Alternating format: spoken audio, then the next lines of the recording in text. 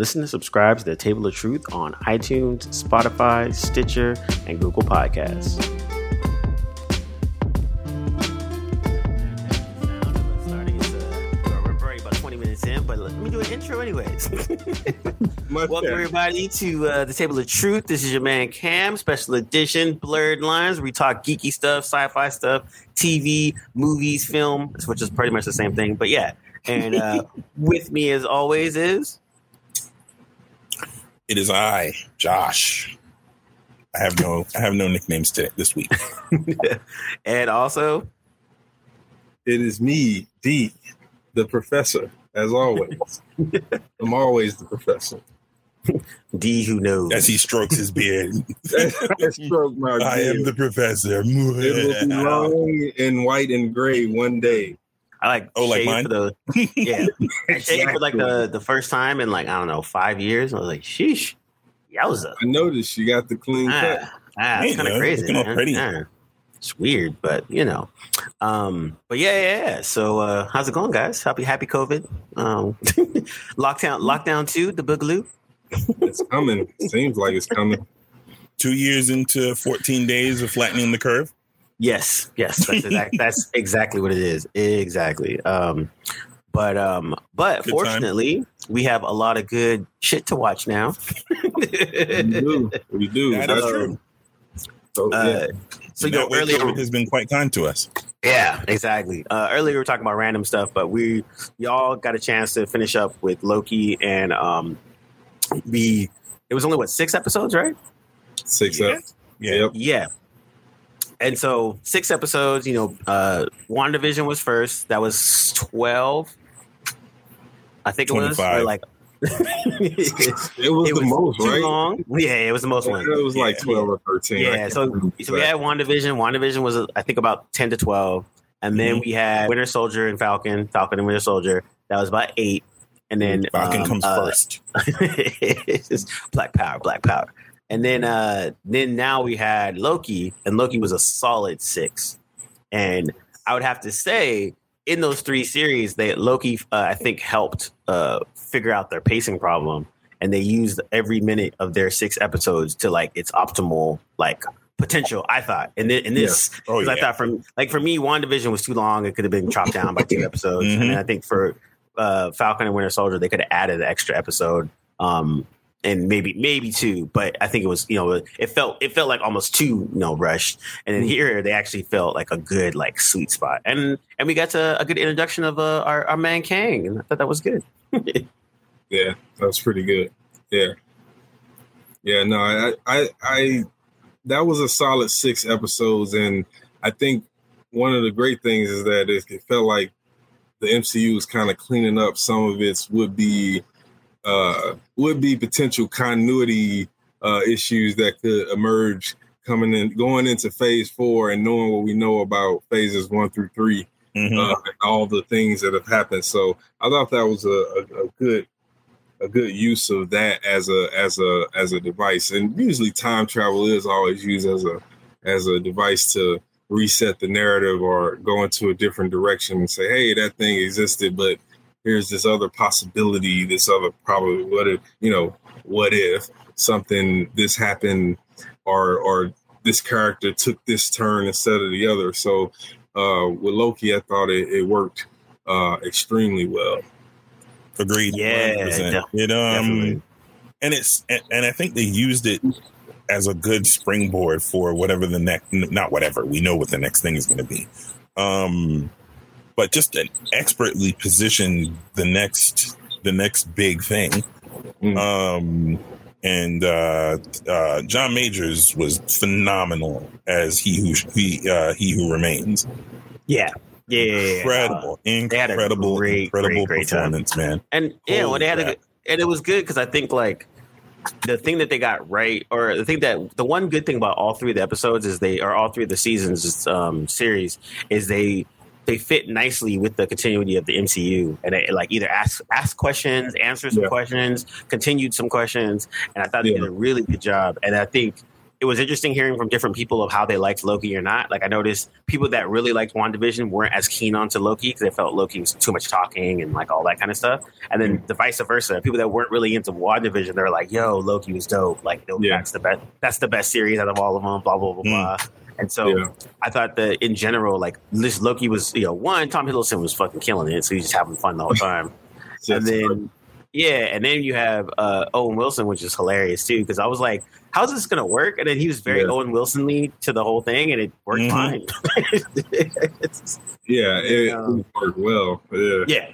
And then also when they did and then John Majors, man, he killed that shit, dude. I think cherry on top, man. And you could tell he was having fun too. And I think that's as I get older, I appreciate when I watch stuff and the actors are having fun too. Like you could tell that they're really enjoying like doing this type of situation or whatever the character is. And he was like killing that, like just totally reveling in the whole massiveness of it and really having those nuances. And then not to mention having the Enchantress or Sophie as a balance. I thought that was actually like a pretty good choice too, because I was really curious to see how they were going to how that work, and I thought they did it pretty good.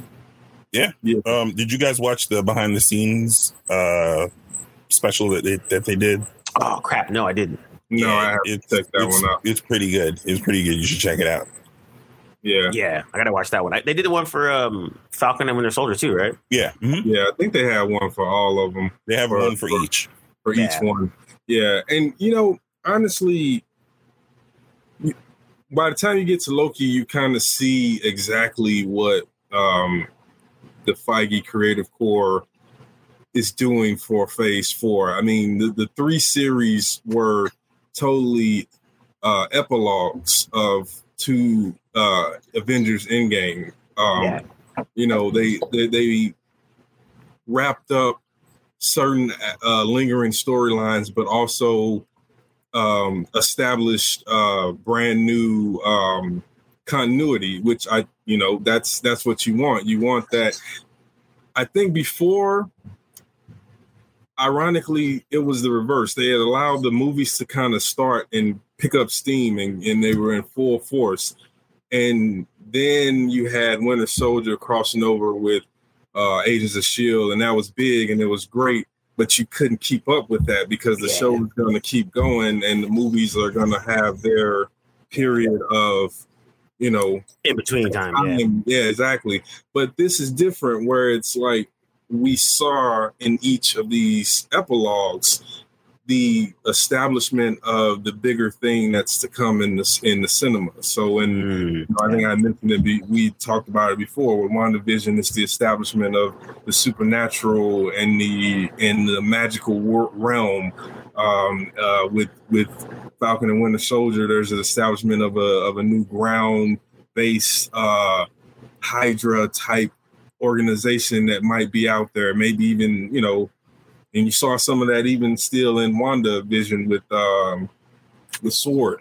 Kind of organization altogether. And then Loki was the sort of cap off. And how appropriate is it that the new primary antagonist of the MCU is introduced via the first main antagonist of the Avengers? Those kind of little small things. I see you, Feige. I see what you're doing there. It's like, you appreciate that kind of thought into the story and into the business of the film itself. It's like, well, we're making a lot of money, but we can still make this universe make sense in the best way possible. And I think that's the thing too. It's kind of like people are having that comics fatigue right now, where it's like all these comics movies coming out and that kind of stuff. Yeah, and then I'll buy that for a second. And then, it's people say it and then they'll watch something and they're like, oh, they're hype again. Yeah. And then it was say, for instance, I watched. That's the only game in town. 100%. As of right now, that is. But I watched Black Widow and I was like, I was not expecting. I don't know. I expected like spy action, that kind of thing. But I wasn't really expecting much. My expectations are probably like Ant-Man level, like Doctor Strange level. And they delivered on that. Plus like maybe like a dash more with some really solid like second cast. Like Widow was a good movie. It wasn't great. It wasn't terrible. It was right up the middle. Like I said, and I mean up the middle for Marvel, which is still way above average. Which to me is like an Ant-Man, like that film where it's like, did you really care about Ant-Man? No, but then you watch it, you're like, yo, I kind of care about Ant-Man now. Well, you care about Quantumania now, thanks to John Majors. Like you certainly care about what's coming for Quantumania. Yep. But those are those little fine touches, and like same with Black Widow. Like Black Widow was helped by an amazing supporting cast, and like everybody that was supporting cast was so dope, and so it helped to balance out the stuff that probably would have easily been kind of like wooden or kind of boring, because that's kind of how ScarJo's kind of like acting is. But then having the sister, having David Harbour, who's always awesome. That was the Yelena movie, Yelena and the Scarlet Witch people. Yeah, I mean, pretty much. Scarlet Witch, Black Widow people. Well, that's what it should have been. I think Cam and I had this conversation before, which was the best way to tell that movie, the story of that movie, is to have it from the point of view of the sister or her name, but to have it from her point of view and be about Natasha, but not Natasha being the lead protagonist, because we know that she's already dead. We know that this doesn't go anywhere beyond setting up things for this character. So exactly. And if they would have done it that way, it would have been. I think that would have been really fresh. And I think it, even though it still worked. And I thought like they had great comic moments. They had great moments. Usually do Marvel movies. Good action set pieces and stuff like that. And like, the sister like completely killed it from top to bottom. It was super fun. Every time she's on screen, you're just laughing, or you're enjoying watching the whole thing. Yep. So you're right. She was great too. Florence, was it Florence Pugh? Yeah, Florence Pugh. She was amazing in Midsommar, and that movie was gut wrenching to watch. I mean, she's amazing. I knew she was going to kill that role. Yeah, so she definitely killed that. And I think with that, with seeing that Black Widow and also watching these series, you're right. It just I think what I keep trying to tell people is like, I don't think you guys really realize Marvel's been around for like 80 years. Almost a 80 years worth of new to the game. Yeah, so it's like every time you guys think something might get stale or you might get a little bored, they literally can pull something from 1947 and be like, yo, this might be cool. Yeah. Well, and that's the thing about, to their credit too, DC is the same way. I mean, James Gunn did that recently, pulled an obscure character. I know we'll talk about that more, but who would have thought, that something like that could work? But that's because of damn near 100 years of content. That's from the most famous characters to the most obscure, that was like, oh, I just wrote this because I was bored that day. And it just happened to get published and maybe had a brief run, or like the character started appearing in more popular stuff, Yeah, exactly. And I think even because like I remember when Guardians of the Galaxy got announced as a movie back then, I was kind of like, because I follow Guardians of the Galaxy. Yeah, like I remember that reaction. Yeah, I actually follow Guardians of the Galaxy from like the old days in the early 90s with Jim Valentino, and it was like super cheesy. It's one of the first books I actually bought #1 and then followed it all the way through. And then when they had a resurgence in 2008, I think that was a Lanning and Abnett resurgence, and they really out Lord, drug out Rocket Raccoon, like all these characters from the 70s that nobody was using. I think they used like Jack Flag and like a bunch of just characters from the 70s that nobody was rocking with. And so it was really dope that they did that. And so when they said they're doing Guardians of the Galaxy, I'm like, yo, Marvel is really trying to see if they can pull anything out their hat and make people like them. And they totally delivered on that. Yeah. And I think, and then to segue to James Gunn and his Suicide Squad, But James Gunn, to his credit, did the same thing when he had to have a quick vacation over to DC. A quick paid vacation. Yeah, exactly. And for people that might have forgotten, James Gunn was unceremoniously fired from Marvel MCU Phase 4 showrunner. Being very ceremoniously rehired. He was, and I think that's the part that at the time, because I was actually still working at Marvel then, it was like super shocking actually. But he was supposed to be I wasn't expecting that.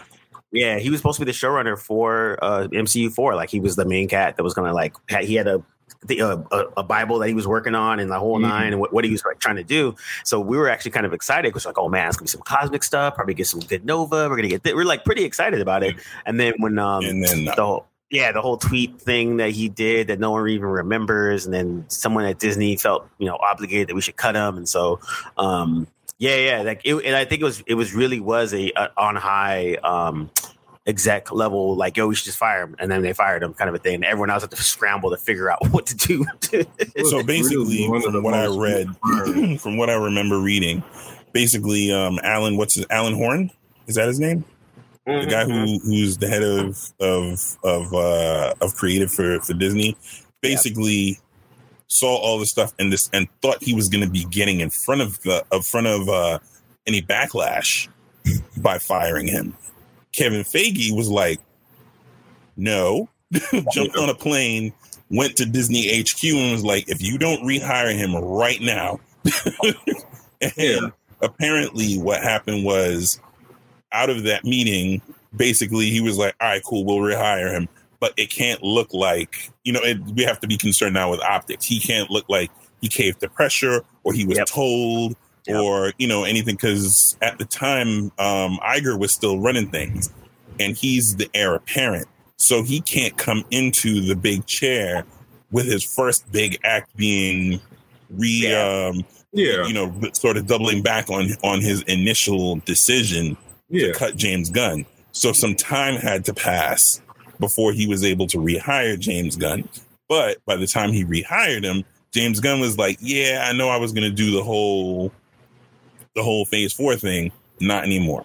He's like, after he finishes you guys 3, he's done. Like, pretty much. Yeah, exactly. Which is sad, but hey, man, so it goes. But that being said, DC picked him up for Suicide Squad. That is the way the comic book that wasn't put in plastic crumbles. Yep. And so then DC picked him up for Suicide Squad, which is pretty smart because they literally were just like, hey, help. Here's one, let's get him. Like, we can't give you Batman and we can't give you Superman and we can't give you Wonder Woman, but can you just help? Just here is this Suicide Squad thing that somebody here, take it and do something with it. So just to refresh everybody's memory on what happened with the original Suicide Squad, everything was puttering along nicely. Everybody was really happy with the treatments that were submitted, and then they submitted the footage for the trailer. Trailer company knocks it out of the park. They love the trailer. The trailer is so well received that the talking heads at WB decide, you know what? Let's redo the entire movie in the motif of the trailer, which was all like, 60s classic rock. So not only did they decide to redo the entire movie, not only did they try to redirect the entire script, but they basically handed off the movie to the trailer company. Yeah. To complete, which is just, Yikes. And so what everyone thought was going to be a the cast was dope. What's his name who wrote it? David Ayer? Not David Ayers. Yeah, David Ayers. You pretty much knew he was going to deliver on the goods. And then not so much. Yeah, and to be fair, and it's not his fault to do with David Ayers. but whatever story was there, it just wasn't working no way. So, Yeah. I think it could have worked as it was. It's just that they redid so much of it, and they rehashed so much of it, and reworked so much of it to fit the whole classic rock motif that they set up in the trailer. I think it would have worked better if it was just the original. I mean, So was the original the Enchantress and all of that stuff? So that stuff was there, but it was better. I think it was, from what I understand, it was better fleshed out and better. Okay. You know, it was baked a little differently in the oven, so to speak. Okay. Yeah. Well, fair enough. And I think that's the thing too, where it's like, I guess that kind of, which is crazy because we should have known this was going to happen for other things too, because Suicide Squad got hacked to death, and then Wonder Woman surprisingly was like, oh, this is actually kind of cool. And then Wonder Woman 84, Lord have mercy. What? WB executives getting their hands all up in the movie? I don't know who saw that and even thought it was a good movie, let alone a good superhero Wonder Woman movie. Like, so bad. WB executives never get involved in films. What are you guys talking about? Shout out to the designers that did the posters and the all that kind of stuff. They did a great job. They sold me on it. Shout out to them because that shit. Even the marketing company who did the trailers, Loved it. That first trailer was bonkers. Yeah, everything looked good, but everything until you got to the movie. Yes, the moment the movie starts. But that was the past. Yes, this is now. Right, looking forward, not back, not defeats. Yes. So the Suicide Squad, James Gunn directed and wrote, and I forgot who else did some other stuff on it, starring our man Idris. And yeah, man, that shit was actually pretty dope. I wasn't pleasantly surprised. The bar was so low, but I was like, I was kind of like, you know, again, I trust James Gunn. It's not that big of a deal. Like, you know, sure. I figure he would deliver on, you know, some funny, good action, whatever. Some of the funny was a little stale, like some of the jokes are kind of but like in general, I was like, oh, peace, cool. Milton. Yep, rest in peace, Milton. But like there was parts of it where I was like, okay, cool. Like he basically Guardians in the Galaxy did, which was smart, and then but it did it in a way that worked, and over the top action and you know gore and stuff. I didn't expect that much gore, but actually worked well. And then I think, especially for King Shark, who's already getting like some fame from the Harley Quinn show, they did a good job of kind of bringing that element into it. And so it was fun. It was King enjoyable. Shark has been getting a lot of play between the Harley Quinn show, now the Suicide Squad, and then was it King Shark in Apocalypse Dark? Yeah, Justice League Dark Apocalypse. Oh, because King Shark is a shark. And King Shark is a shark. Yes. Yep. Yes. Yeah. So it was like I said, it was one of those I put it. It's better than Aquaman and Shazam, but it's in that same realm of like, oh, this is cool. Yeah, I gave it a 10. But like a low 10. It's not like a high perfect. Like the movie was perfect. 10. It did what it was supposed to do. It did everything. It paid off everything that it set up. It lined up all the ducks in a row. Even the cheesy jokes to me were still funny as hell. Again, rest in peace, Milton.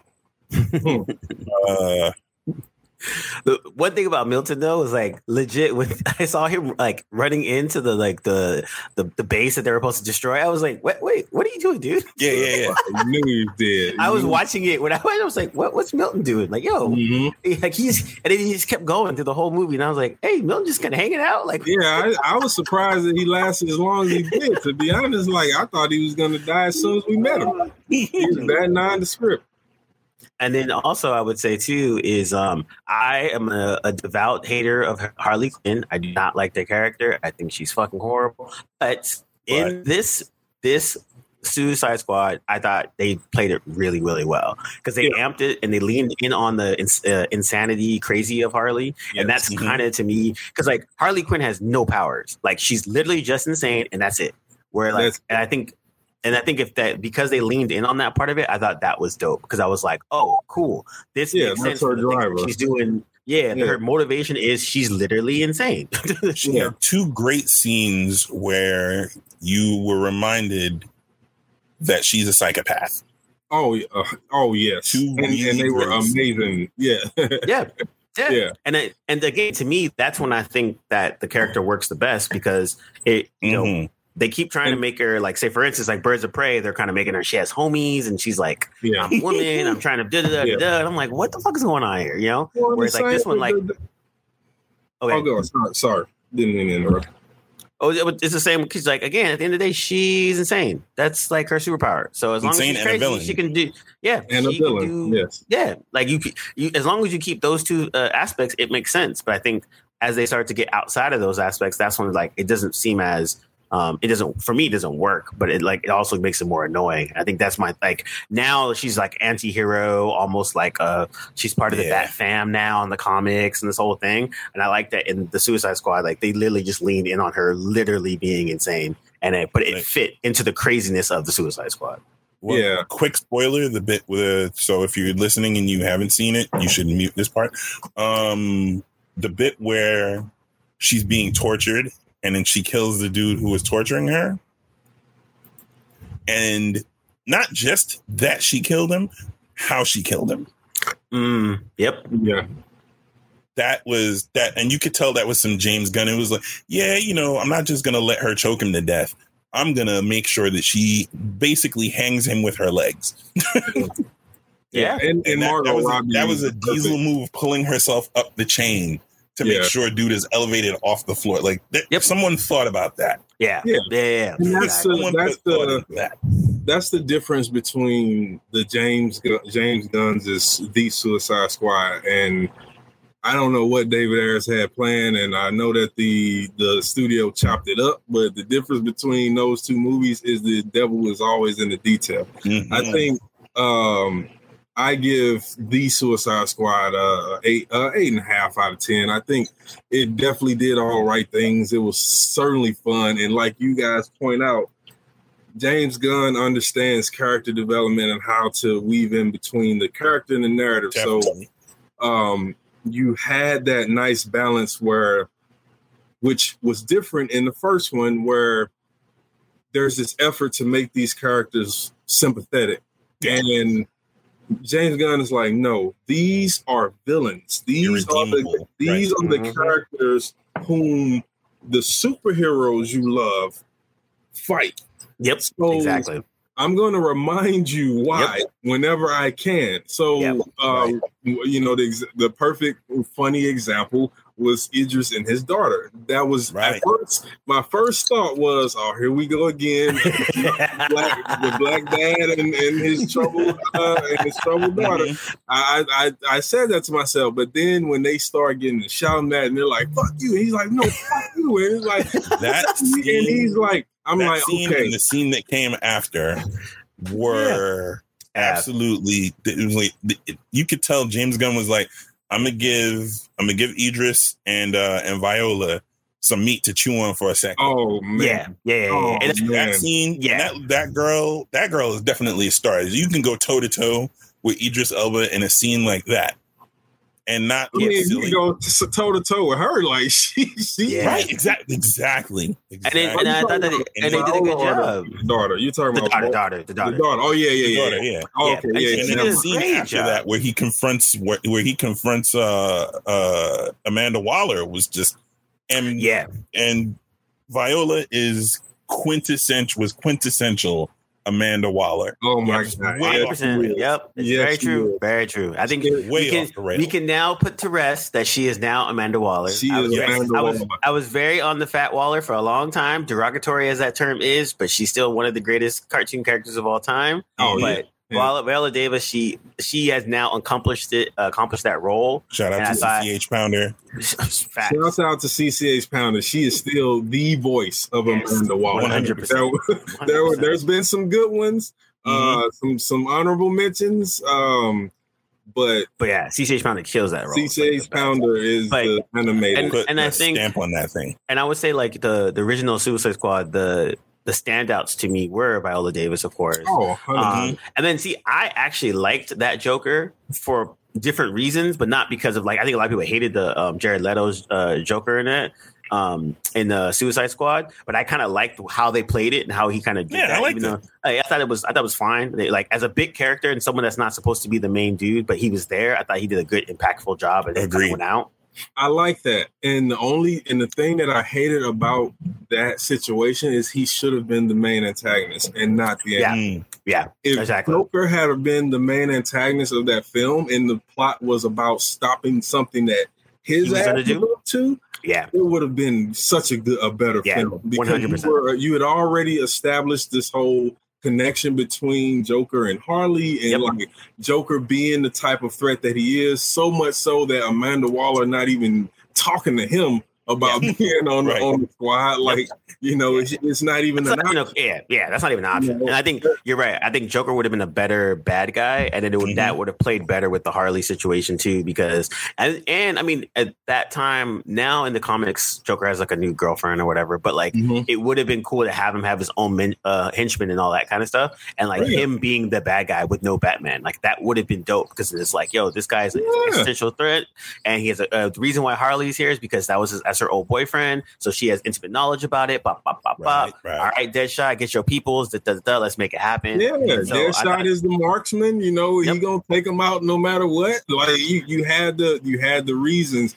It would have made more sense, and you did not need that Enchantress. You didn't need that. Storyline. Nope. Like you didn't need none of that. You had the perfect villain right there. You could have had just with a line of, like we always say, one line of dialogue explain Batman away. Why he not dealing with Joker right now? 100%. They did it with the animated version, Suicide Squad: Hell to Pay, where Joker. The whole reason they pulled them together is because Joker put together a bomb, and that one was great because it showed the point of view of each member of the Suicide Squad, how they view bats. And that was really good. Like that was. And then again, there you go. They could have done that in the original Suicide Squad, where it's like everyone hates Batman, and everyone tells their story of why they hate Batman. They're also afraid of him, like petrified. Exactly. Yep. Like, exactly. And I think that part, and that's cool because I mean, I did like the Batman cameo in Suicide Squad. Like that was cool. It was like it was simple, easy. Cool. Yeah. But like you're right. Like, it made sense.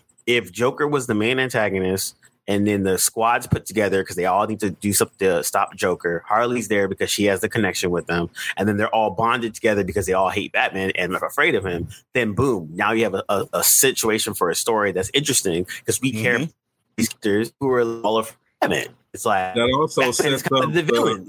Exactly. That also sets up the Waller Batman rivalry really well because 100%. She's not a bad guy.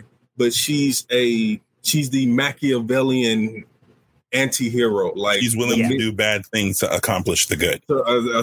Yeah, exactly. Right. And also Batman. Yeah, and she knows, and again, so she respects Batman for the shit that he does, but she's annoyed at Batman because of the shit that he does. Because she has to clean up. He has to clean up. She has to clean up all of his mess, and then also, so you're right. I think. See, there you go. We just fixed the original Suicide Squad. It didn't even take us a day. Everyone, it took us like a few minutes. You're welcome. So we redo that movie. We got the perfect film. We're all multimillionaires, and I can retire. There you go. And so the Suicide Squad. I liked Gunn's approach of like, yo, let's cast like 15 characters, super fun, do a whole press run with it, make sure. And then that was my thing. I was like, okay, cool. Everyone's getting the poster. I'm like, I want to see who's going to die in the first 7 minutes. And I had my guesses, and I was pretty on point. Actually, I thought I was pretty close to thing. But they did a good job of doing that, of just like kind of setting that stage, because then. Again, if you don't know anything about the Suicide Squad and this is how you get introduced to it only from the movie, then you're like, wait, what? Yeah. But that developed Waller perfectly. Like that was like, wow, that is Amanda Waller right there. That 100% is Amanda Waller. Yeah, no, exactly. And so I think that was a good setup in terms of that aspect of it. And then, but yeah, I think he just had a lot of fun with it. He was like, yo, my bar is low. I just got to make a competent film that has some jokes, some good action. The use of Starro was actually a pretty good use of their and how goofily CG. He did it. Yeah, like a good CG budget use. And then because Starro, like it was goofy as hell. but Starro is like kind of serious when it appears in the comics. Yeah, and in the animation. If you want to get a glance of Starro being like actually kind of fearsome and something to be afraid of. Yep. The Young Justice episode where they casually throw in.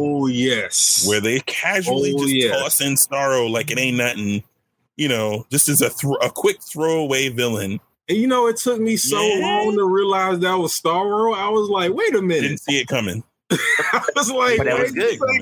That's Starro. It was excellent. And they never referred to it as Starro. Like, you will believe that a giant starfish is a problem. Yeah.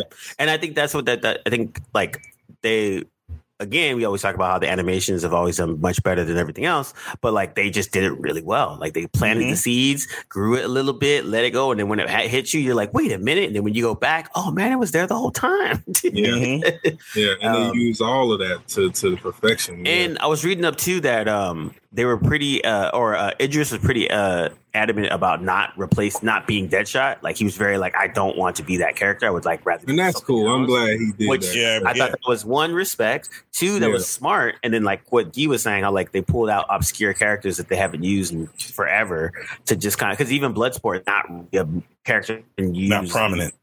Right. 20 years, like anything big. No, he's like Sports Master to Young Justice, like where like Young Justice took that character and made it. Wow, Sports Master. Sports Master is 100% one of the goofiest goofiest comic book characters. Even the name is just ridiculous. You can't possibly take someone named Sports Master seriously until you believe that dude is a problem. In Young Justice, that dude is a problem. You think he's like, and then they get into like overlapping his background. So like, going back to the Bloodsport thing. DC has plenty of characters just like that. 100%. I mean, even in going back to the Batman Lego, where they named all of like 99 Batman villains or something like that, and it was like Joker was making fun of that whole thing, and he named all these like really obscure random ones, and it's 100% true. There are so many random obscure characters that they could easily pluck out, redesign, make them a badass, and then there you go. And so people I thought that was used to think that Joker was Bats' first villain, but it was actually, if I'm not mistaken, Hugo Strange. Like Hugo Strange was first. Yeah, I think it was like Hugo Strange, Penguin, Riddler. I don't think one of them. Joker was till later. No, not till later. And if I'm not mistaken, maybe the Red Hood appeared before Joker did, but I don't think, or maybe that was a different retcon I think you might be right. Yeah. But you're right. Like, I think that's the thing. So it was good to see that they pulled out some just really ridiculous ones. I thought that was funny. And then, they just made a competent film. Like they just had a lot of fun. It was cool. It was breezy. When I finished watching it, I think the only thing was the runtime was kind of long, but other than that, like, it was cool. Yeah, it didn't need to be that long. I had one character issue, and spoiler alert, but I thought that this whole episode is just a giant spoiler alert. You figured that out by now. We can care less about whether or not you've seen it. We're very sorry, but we also don't care. This is an analysis. This is not just a review. So with that disclaimer, please. Yeah. Okay. Carry on, my wayward son. True. But so I thought the whole thing with the aides not being on board with Waller and then knocking her out, I was like, and then still being in the office afterwards, I was like, no way. Yep. Oh 100%. No, 100%. Oh, and then dude was like, oh, she's pairing us with Peacemaker to punish us. I was like, bruh, if you had gotten the real Amanda Waller, you wouldn't have even been here. It'd been a new actor altogether. I was surprised that she wasn't tied up, bound, and gagged. Because that's the only because literally when she came through, she probably would have shot everyone there. She would have shot every single one of them, starting with the girl who clubbed her. Which is one of the few things that worked in the first one. Yeah. Yep. 100%. Will Smith, when Flag and Deadshot pull up in Secret HQ, she's like, they weren't cleared for this op. So bang, bang, bang, bang, bang, bang, and that's Waller. Yep. And so they weren't cleared for this. So that was the one. That was the one part I would say from that. That was like, yeah, I was like, yeah, she would have woke up and she's not bound and gagged. y'all did, and they set it up because when the guy asked her, "Would you really use his daughter to whatever? I don't think you would do that." He was like, "You have no idea what I do. You have no idea what I would do." I was like, "Okay, there's the setup." And then you don't have her take them out. Like, no, Waller would not have ever. First of all, she would have never had any aides around her who weren't like willing to sacrifice all. Look at Peacemaker. That was her blunt instrument. Like that was her fail-safe. She would have never had an office, or she would have had some plants. Like if somebody pulled that, bow, the person next to her, like, no, that was the one mistake James Gunn made in the movie was having Waller tamed. Yeah, I think that's a good way to put it, because I think for that. Yeah, I would say. I mean, because that was the only thing I thought character-wise that seemed off. 9.75. I retract my 10. You know, because you're right. If Waller would have woke up, you are correct. If Waller would have woke up with a bump on her head and didn't kill somebody, then it's like, Yeah. Or woke up with a bump on her head and then have another one of her Suicide Squad members that she had holding back as backup just in case to murk everyone, because she don't want her hands dirty when she needs. You know what I'm saying? Like just that little. That's the part where I'm like that little small thing would kind of further that legend of how she rocks and how she operates. And so you're right. That was probably a character misstep, if you will.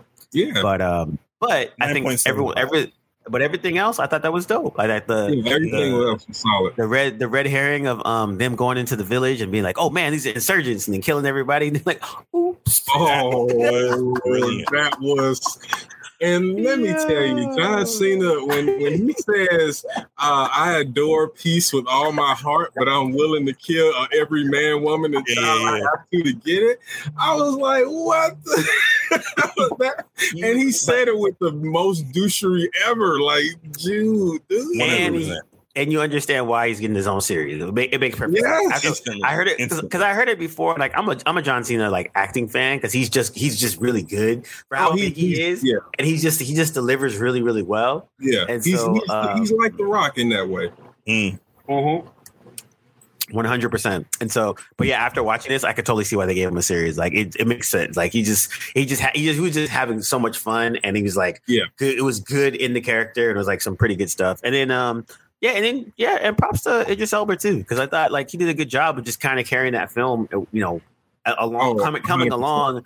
Yeah, and then also reacting to all the craziness that was around him.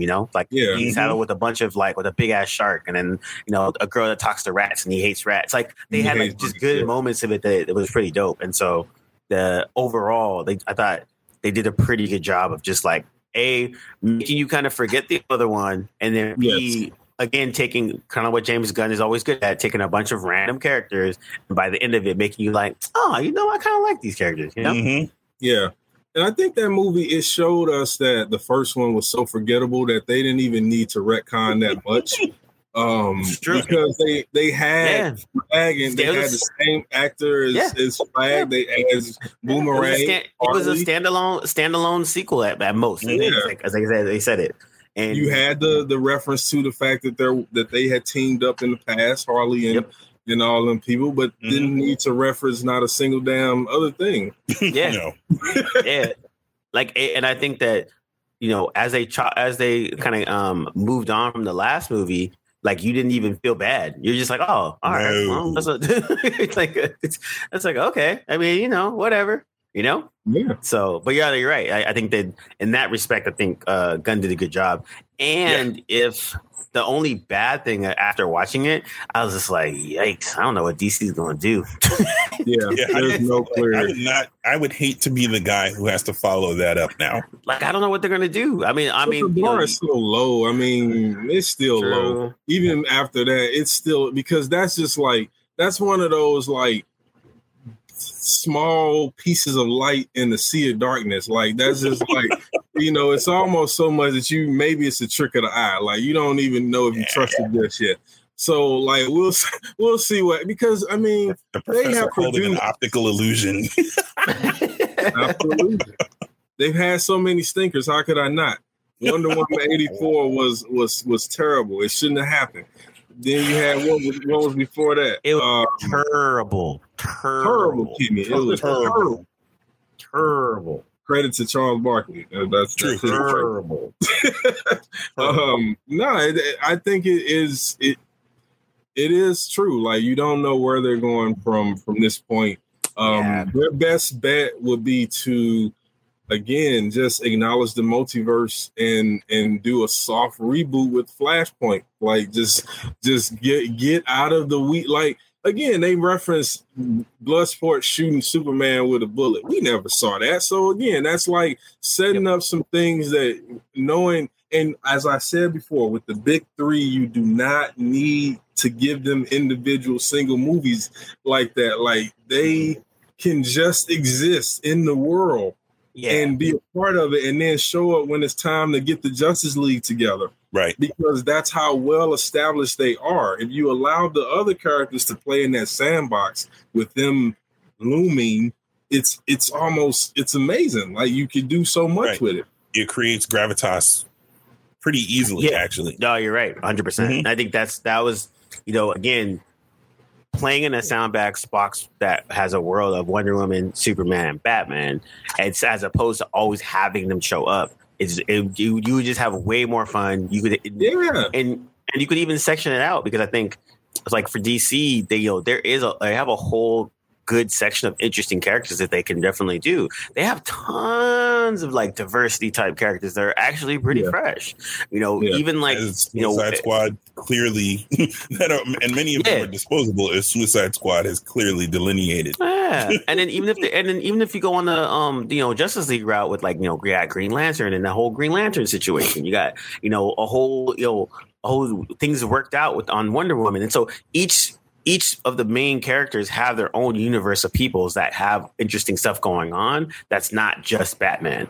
And so I think as you guys were talking about with Titans earlier on, it's like just mentioning that there's a Batman in this universe and understanding that he's around and we're scared of him and he's annoying. Like, that's cool and that's good enough. Just like you see his effect on the world, and that's good enough. Like seeing his effect on the world. And I think just the way that they had him pull up in Titans as Bruce Wayne, never costumed, and just the sort of almost hand of God type character. Like, I'm here and I see y'all and I know y'all doing stuff, and that's cool. And keep doing that. I'm gonna do Batman stuff off camera.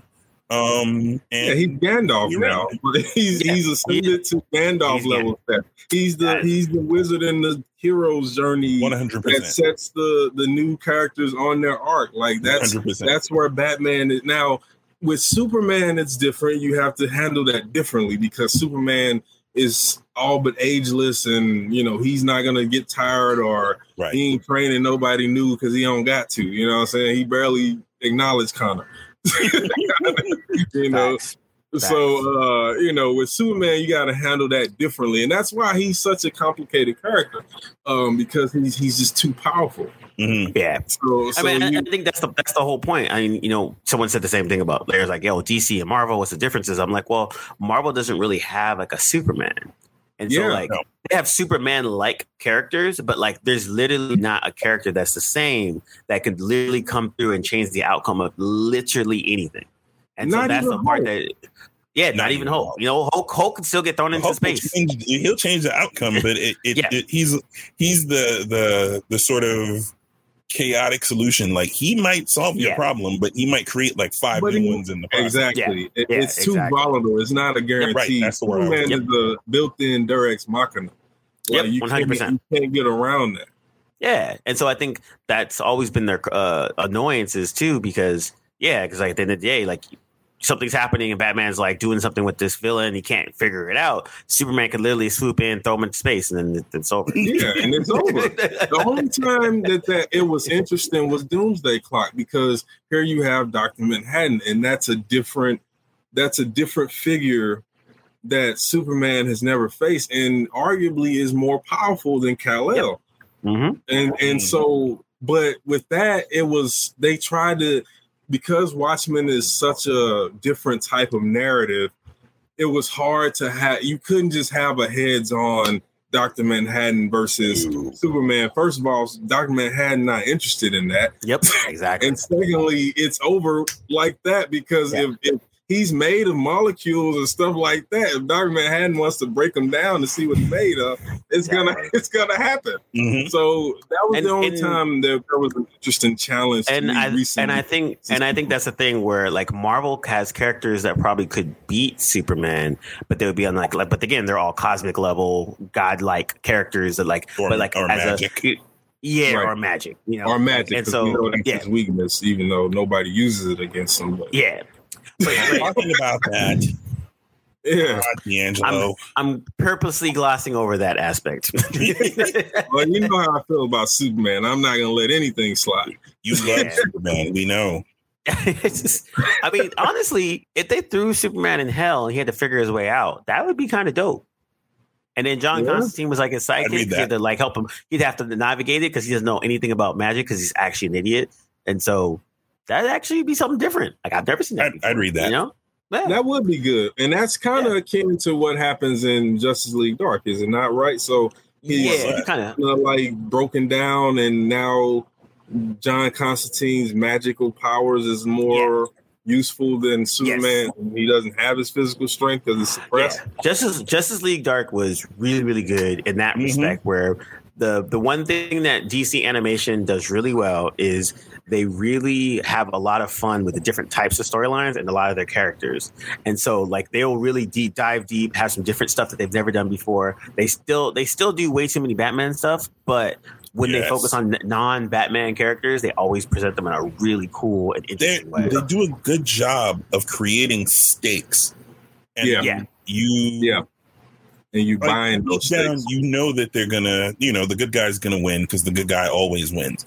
But they've done such a good job across all the animated stuff that they've done of crafting stories that legit still make you doubt or still make you sort of, at the very minimum, go, how are they going to get out of this? Yeah, they could lose. Yeah, and Dark was Apocalypse Dark was a perfect example of 100%. And they do a good job. Adding to that, they do a good job of taking the main people off the board. Yep. In a lot of these high stakes situations, they took Bat, Superman, Wonder Woman, all of them justly off the board at the beginning of that film. And then what I like is at the end, you don't have this, everybody's okay, it's hunky dory, the bad guy. It's like, no, they sit on their feet. Remained. And there's they're broken. Even if they, so it's to the point where they have to have Flash do something that they hate when he does when he doesn't. And I thought that was the most ironic part of that. So all that to say, good. DC animated, if you haven't watched their movies or Young Justice, their TV, you have to because it's their stuff. It's amazing. And unlike Marvel animation, 90% of the movies. Yeah, exactly. Unlike with Marvel, where their live action is better than their animation. However, What If did just drop recently, and segue. Pretty That's good. Nice. That's good. And, I'm out here. I'm a veteran out this. I see you, bro. Wow. But What If was fun. It was actually really fun. I thought it was solid. Yeah, man. I think if I'm not the biggest fan of 3D CG animation with toon shading, that's not my favorite type of animation. However, it was done pretty well and very solid. Having a lot of the original voices for the characters that helps with that. Where it's just you believe it quicker now. I played the Avengers video game on PS4, and one of the things that threw it off a lot was one, the characters don't look like the characters you've been watching in the movies, but then also their voices aren't the same, so it really jars you as you're playing the game. It was a fun game. There's ups and downs about it, but for this, they had Haley Atwell came back, Dominic Cooper came back for Dum Dum Dugan, Howard Stark. Howard Stark. Sorry. Howard Stark also came back as well. Like, so they kept a lot of the same voices to come through, which actually was really cool. And then the pacing wise was cool because they really just essentially just redid their first episode was Captain Carter, basically, which is weird because I was like, why don't they just call it Captain Britain? But that's a whole other thing.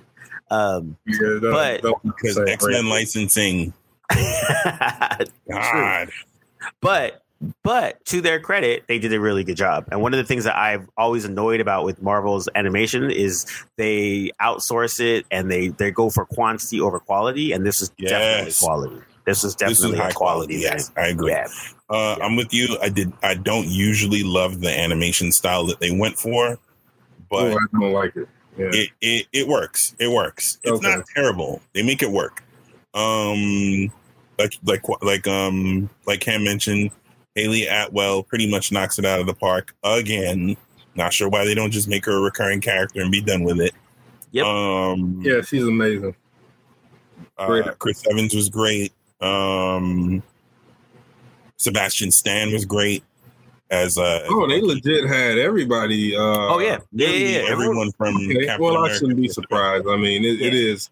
Even Stanley too. She did like a quick couple lines and stuff too. Yep. Yeah. So, they had everybody. They brought everybody back, and it worked. Well, shout out to Jeffrey Wright, the voice of God. Oh, that was awesome as well. Great, a surprise. I didn't know that was going to happen. I was like, awesome. Mm-hmm. I'm a big fan. That was great. Yep. And so, but yeah, no, they did a good job. I thought it was like, from out the gate to kind of let people know what this is about. I thought it was cool, and I like how they set it up and everything. And like, I was always a big fan of What If back in the 80s and 90s when they had it, because it was always that's what they used to break a lot of new artists. When they would get new artists at Marvel, they would put them on a What If book, which is like a one-off just to see how they would do and all that kind of stuff. So there's a lot of people like Jim Lee who did some stuff in there, early stuff, some Liefeld, McFarlane, like a lot of the gonna be greats later on. They all broke their teeth on What If books, just random stuff. So it was always in the 80s and 90s. What If was always like a cool like anthology book, just cool ideas and then also some cool art from people that you didn't know. So is this single episode? Is it single episodes or? Yeah. Each one, it's basically an anthology show, and each episode is going to be, a different idea. Like what if, Okay. And so the comics were just like kind of the same. Like, what if Xavier had gotten killed and Magneto was the leader of the X-Men or something like that. What if Xavier was Ghost Rider? I remember that was another crazy one. That actually I'm not pulling that out of my behind. What if Peter Parker was the Punisher? So they would just do things like that where, like, again, not crazy twists, but like little small ones. Some work better than others. What if Conan fought Thor? Oh yeah, that was a good one. That's those are really good, like writing exercises, like just writing prompts, just go balls to the wall. Yeah, a lot of like. To me, when I was younger, looking at it, it always seemed like that was the testing ground for like their new people before they would go on something. Because I was like, I remember this guy. He was on What If. Now he's on Punisher, or he's on this or whatever. Wasn't there a good Hulk What If also? Yeah, there are a couple. I know it was one. The first one was What If Rick Jones became the Hulk. Yep, that was one of them. But there was another one that was a little bit further reaching, like, what if Bruce Banner couldn't change back? What if the Hulk couldn't change back to Bruce Banner? Some crazy. Yeah, like and then also they follow the Hulk. They follow what would happen if the Hulk was just set loose with no Banner inside him. Yeah, something like that. So they had some good stuff, and so I think that's a perfect. It's a perfect anthology to use in an animation format, and then also to get the big bulk of the character actors back to do voice work. And like there's going to be it's Chadwick Boseman's one of his last roles was recorded too. He's for Black Panther as well. So that was actually pretty crazy. So no, it's good. I mean, it positions them well. I think Disney's doing a great job of staggering out their new shows so that like there's a little bit of like there's literally maybe like a week in between a show that ends and another one begins kind of a thing. Well, they're not all Marvel though. Not all Marvel. Yeah. But they're kind of mixing that up, and it kind of works out well. So But if they kind of keep that trend, and honestly, I hope that if nothing else, this makes them look at their movies a lot better in terms of their cartoons, because yes, their cartoons are fucking horrible. Like they're just not good. Like the last good Marvel cartoon series was Earth's Mightiest Hero. 100%, and credit to you for putting me on to that. Yeah, that was right before. The pacing is absolutely just one of the most abhorrent things I've ever watched in my life. But but the story, they plow through story like it's not even there. And they have so much, and they have a lot of fun of using the full cast of all Marvel characters. Like Wolverine shows up, Ghost Rider, terrible pacing. It's just ridiculously fast. You don't catch your breath at all, ever. There's no throwaway episodes. They just jump from big arc to big arc to big arc to big arc to big arc to big arc to big arc. And there's no rest in between. They do a really good job of seeding what the next thing is. While thing one is going on, they seed thing two, but not for very long at all. Yeah. Yep. And there's very little overlap. There's overlap, but there's very little overlap. And then the next thing's already happening before you can blink. The pacing was terrible, but they changed it. What was it? What did it become? It came like Avengers something. Because essentially what it was is this was in development before the movies were kind of getting going. And so before they were going to make the actual Avengers movie, this was already like, all right, we finished it. We're like doing it. They had 2 solid seasons. And at the end of the second season, that's when the Avengers movie came out. So then they canceled this and then made another like really substandard, like run of the mill cookie cutter Avenger cartoon that had all the people from the movie in it. Because cartoons are to sell toys essentially, and so sure, that was kind of like their whole thing. And so but it was dope in terms of like their Marvel like settings. I mean, the only other thing before that I would say is Wolverine and the X-Men that was really really good, and that's Wolverine it. Like, X-Men was solid again. Another one you put me on to. Yeah, there's like to watch it, and you made me. Telling you, man, it was good. But there's like 17 different Spider-Man shows. None of them are really that good. And Well, that's the thing. DC has been pretty consistently great with animated stuff since the early '90s because Batman animated series. Bruce Timm. They've had exactly one misstep, and it was that first Batman Mr. Freeze movie. Literally everything else has been great. That's the only thing that I saw that I was like, this is trash. Completely. That one wasn't that good. But then they quickly bounced back with Mask of Phantasm and they had some good animated films. And then just going into the 2000s and 2010s, like they just a slew of just like amazing. Everything from what was it, Justice League Doom, where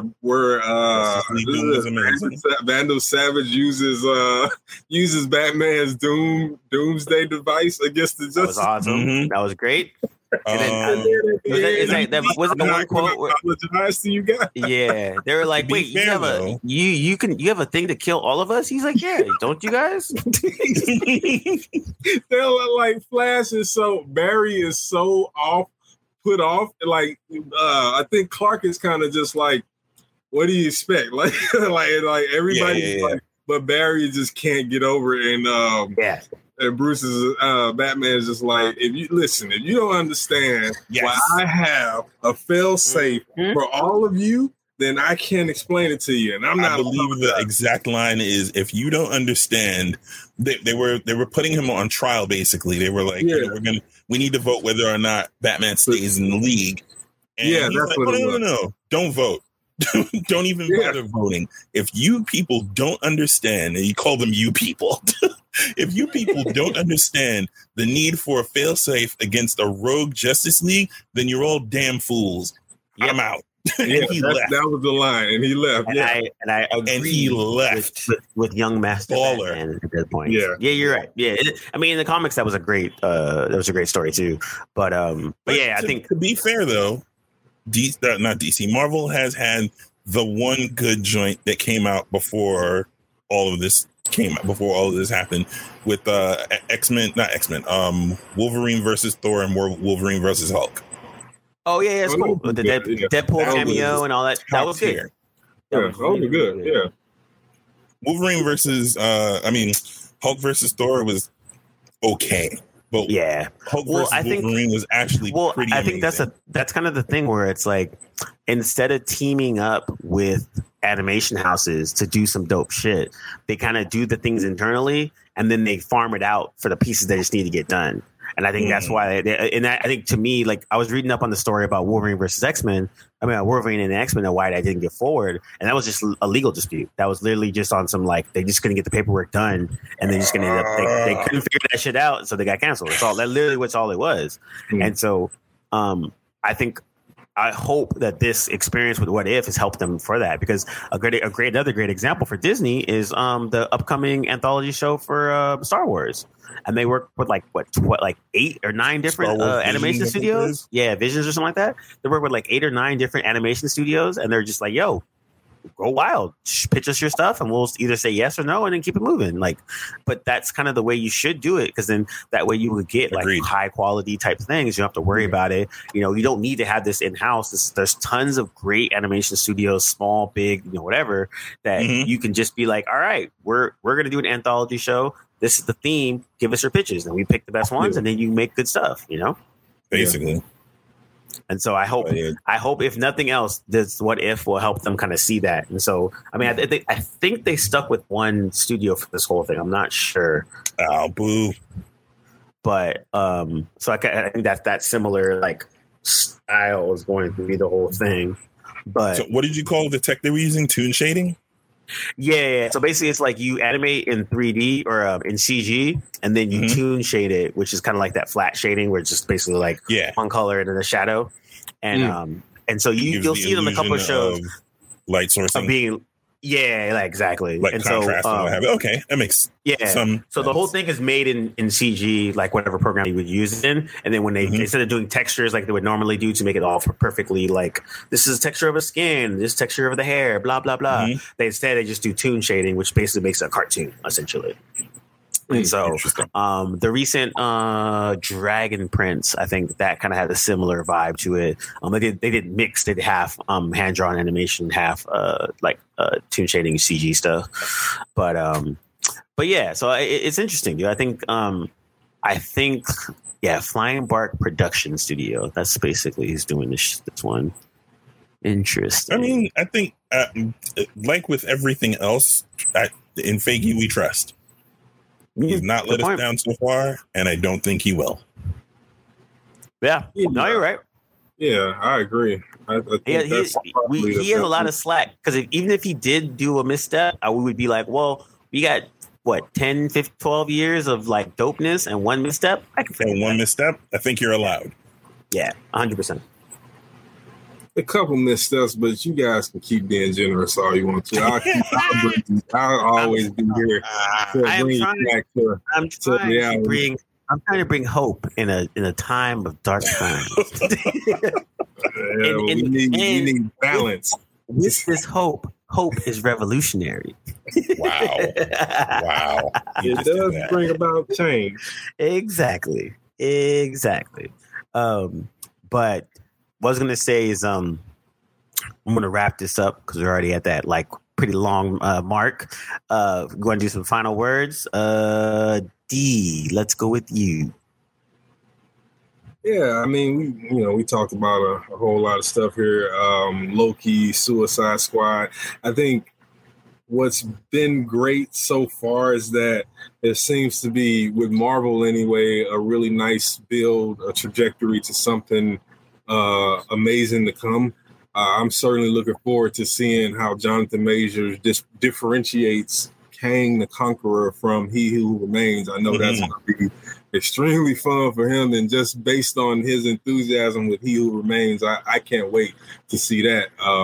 Loki had me, again, doubly interested in what's going to happen with Quantumania and how they sort of bookend time travel and time space and multiversal.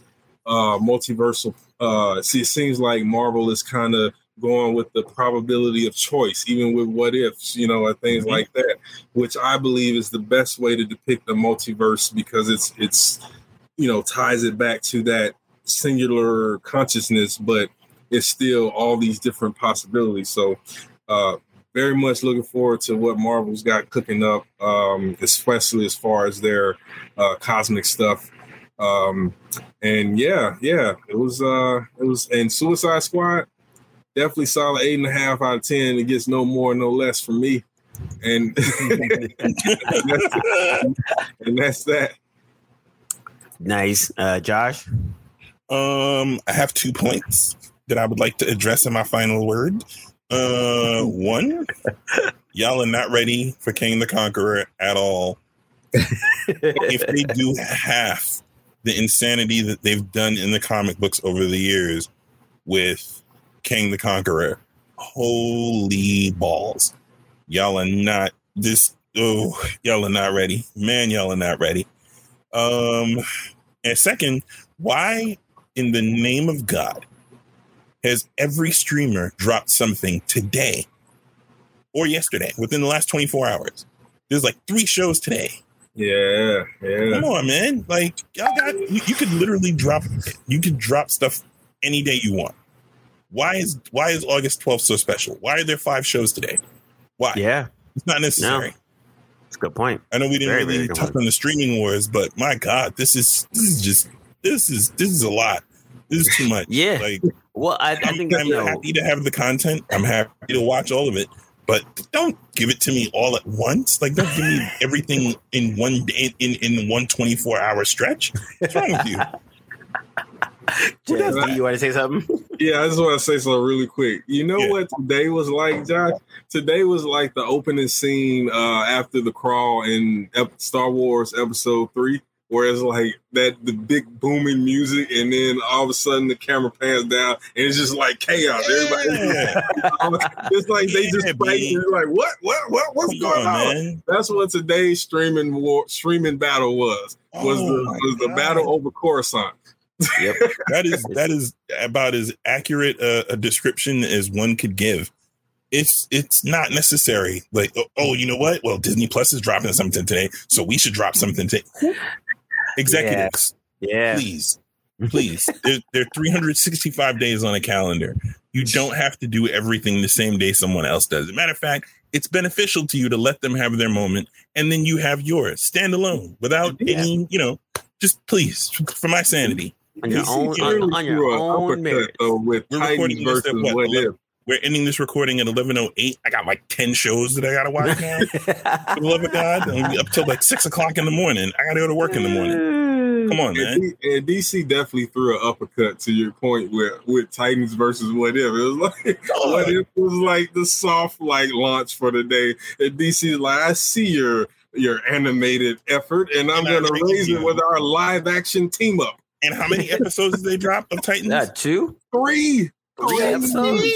They dropped 3 episodes, and one of those episodes is called Red Hood. So wow. I'm upset. I'm good upset, but I'm upset. Yeah. Wow. That makes sense, though. But you're right, though. I think everyone's clamoring for the eyeballs now, and it's super interesting. And that is the conversation I've had with my post supervisor on a show that I cannot disclose. I'm working on. Our client will not change the drop dead date for our show, and basically now we have to triple time it to meet the deadline for the first episode to be delivered. And they're pretty much like they're clamoring for they're clamoring for content. So content creators, would-be writers, anybody who wants to get something off, now's the time, because they want it, and they want it bad. They want and need it all very badly. Yeah. That is the word from the inside. Yeah. And after the end of the golden age of television, it's over. It's over. want to cry. I had it's to over. Glasses.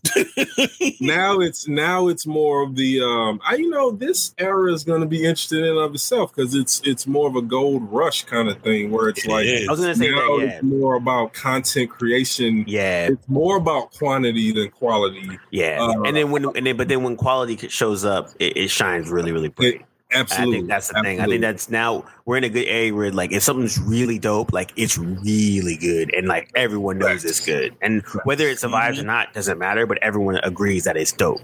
And so I think that's the thing where like as things are starting to get like literally every cable network has their own streaming service now, or they bundle it up, or they did something like they're still searching for their like little quality type situations, and everyone's trying to figure out A, how to replicate the Marvel model, B, how to be sustainable and all that. Like even Disney Plus, like their numbers in terms of subscriber base is crazy. Like they're just shooting, they're slowly catching up to Netflix in a short amount of time, which is nuts. Well, everybody wants to be the next, have the next Game of Thrones or have the next, whatever the sexy thing of the day is, and understandably so, but it doesn't just happen. You have to make it. You got to put the time in there. How long it takes to get there. We had The Sopranos and then a few other things, and then there was the fun stuff, the True Bloods of the world and all that stuff. And then, Breaking Bad's popped up, which was like Game of Thrones as well. And then Game of Thrones. I would say Game of Thrones of the golden age was the peaking point, I think. Oh, yeah. Because you had the Breaking Bads, the Mad Men's, even Westworld at that tail end at the end. Well, Westworld was supposed to be the heir apparent anyway to Game of Thrones. But either way, say we're here in this new era, and it's a lot interesting because it's such a different way of distribution and audience attention. Like it's such a unique and different time. We call it the streaming wars, kind of trivial, but at the same time, it is a war. It is a Pretty war. Much. It is. Everyone's competing for eyeballs, man. It's like kind of crazy. And I think, as you start to see it, and as a different conglomerate start to gobble each other up too, that's the other thing as well. Like for me, I watch anime, and Crunchyroll is where I get most of my stuff, and Funimation, which is owned by Sony, I believe, now it is just bought and acquired Crunchyroll. So now they have the monopoly on all anime in America, which is crazy. And would have been thought of years ago because monopolies are supposed to be illegal, right? So even this acquisition is going to the government now because it's it's going to the government now with this acquisition. I think it got approved on whatever level it needs to be approved on, and now it's going to the government to be like, is this whatever, blah blah blah. But as of right now, there's only literally one source to get legal animation, Japanese anime in America, and that's going to be basically Sony owns those guys, Funimation and Crunchyroll, which is crazy. Wow. So that's kind of nuts. But I'm curious to see what the FCC will do with that. Me too. I'm really curious because if Sony will own it all. Yep. And Sony's still a Japanese company, right? They wouldn't own it all. They would be the sole distributor in the United States. That's what I mean. The sole distributor. That's what I meant. Not to clarify. And they're still a Japanese-based company too, which is kind of crazy. So it kind of makes sense for them on that end. But I'm really curious to see how that kind of shakes out. And then the same thing with, say, for instance, I watch Korean dramas, and there's only there was 3 sources before that you can get your Korean dramas from. Now there's pretty much just one. And so that one source is licensing all those dramas to come over to America so you can watch it legally or whatever. So I'm curious to see same thing with a lot of these services now, because, the major players, your Netflixes, your Hulus, and then you got your, now you have Paramount and HBO Max and, Discovery Plus is getting in there too. And everyone's trying to wiggle their way in, AMC and freaking Stars and all those guys. So it's really interesting to see what's actually going to because I actually think folks like Pluto and IMDb will probably last longer than a lot of the other ones purely because of their ad-based services, it makes sense, ads are supporting all that stuff and they're gobbling up all that old content that people forgot about. And they're like, oh man, I want to watch this. But I think with the Korean distribution model, because they're not an American company and because they have such a limited presence here, I don't think you're going to have the same situation like a Crunchyroll where like there's an actual American component to it. Yeah, that's a good point. That's a good point.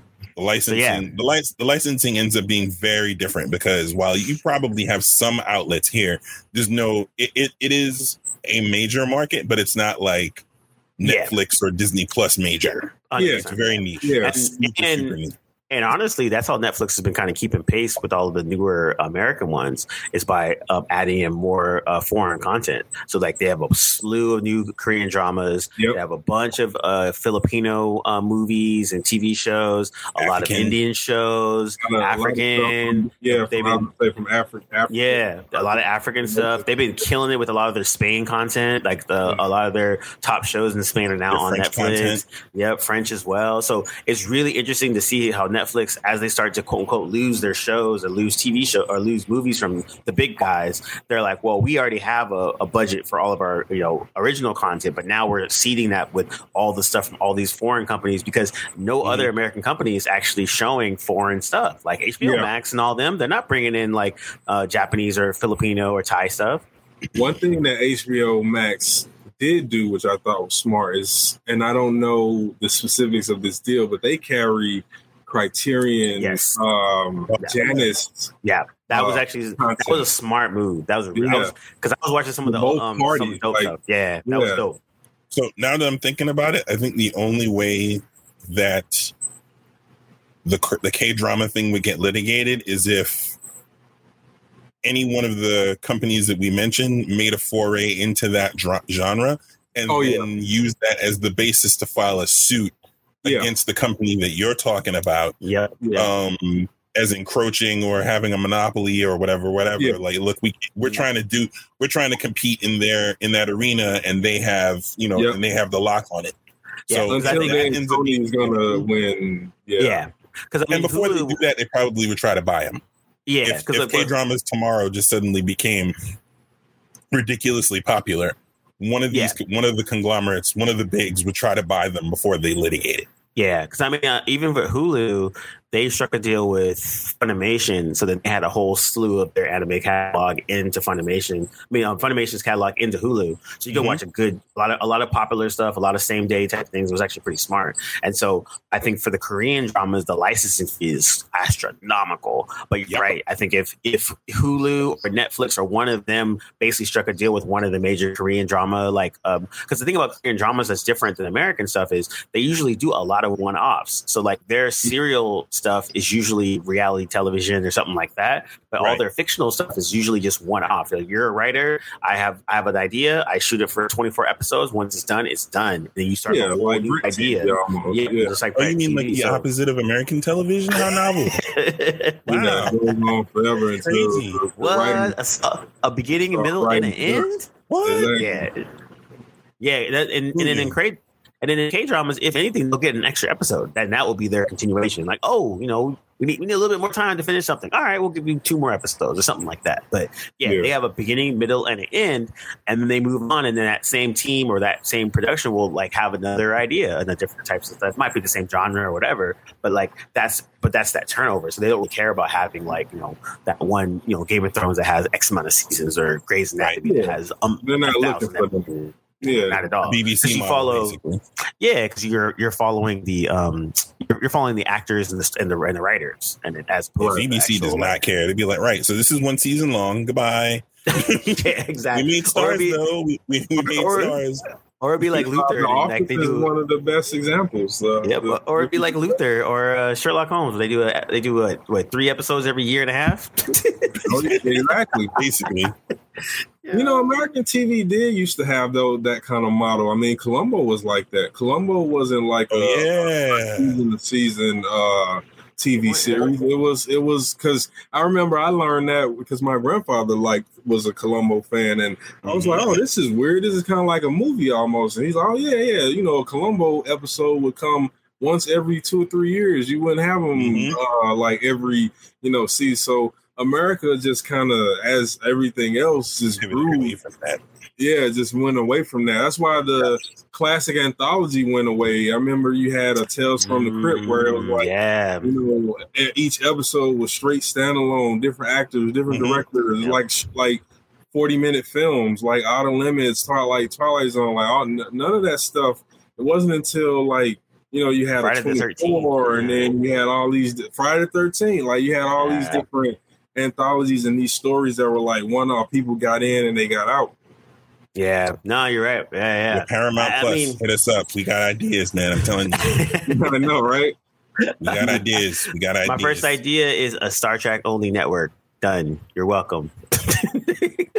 Our idea. You got so much content there. I mean, you that's where you got to listen to him. Paramount. He's giving you. They have that already on Pluto. True. Pluto TV has a Star Trek channel, but they really only show like TNG and then the random movie every now and again, and then all the Shatner documentaries. Yeah. Well, this one he proposes is going to be curated, so you can curate it yourself. You can do it. I'm a car. Yeah, man. Or you could do something where you can make collections. So you're just like, oh, these are all the Worf collections from all the shows. Like, you know, he's a little bit of this, a little bit of that, you know. Yeah. Or here's all the Klingon collection. Here's the Romulans. Here's the Kardashian. You know, like you can kind of break it down and make little break things out. Like, oh, these are the greatest hits for like Geordi LaForge. You know, blah blah blah. Paramount. That's off the dome. We got actual written ideas for y'all. We ready. That's just off the dome. He just came up with that. Hilarious. Hit us up. We ready. We're here. Working television professionals. We three. You know, fellas, good to be back. I know it's been a minute. We'll make sure we keep this on a more consistent basis. So we got stuff to do, man. Plenty of stuff coming, so we'll be talking. Yeah. Sure. Definitely. There's only 20 shows premiering tonight, so I'm sure we'll be back. You know? Yeah, definitely. But yeah, thanks for rocking with us. And it's Table of Truth, and we out. Go wash your hands.